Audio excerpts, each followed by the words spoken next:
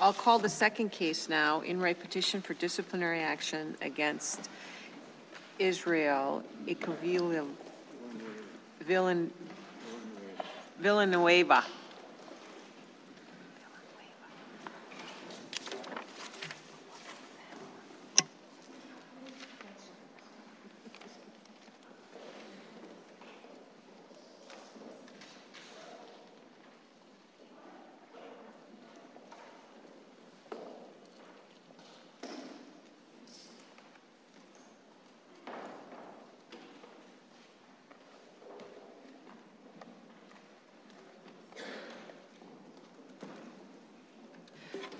Ms. Bovitz, you've reserved 10 minutes for rebuttal? Yes, you may proceed when you're ready.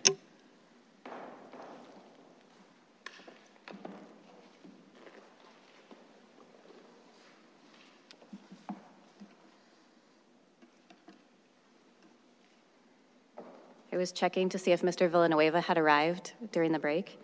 May it please the court, my name is Jennifer Bovitz, appearing on behalf of the Director's Office. The sole question before the court today is the appropriate level of discipline when an individual's misconduct spans 8 client matters and includes misappropriation of client funds, totaling $9,390. Counsel, can you just put on the record any interactions or attempts your office has made to be in touch with the attorney here? Yes, many of the attempts are documented in the petition in paragraphs 139 through 190. Additionally, when the matter was set for oral argument on May 7th, 2019, the Director's Office mailed to Mr. Villanueva's home address where Mr. Villanueva was served a letter advising him of oral argument. The Director's Office also emailed Mr. Villanueva advising him of oral argument today. Additionally, on May 14th, 2019, the Director's Office left a voicemail for Mr. Villanueva, was able to leave a voicemail on a telephone number we had for him, advising him of oral argument today. And you haven't heard anything from him? There has been no response, Your Honor.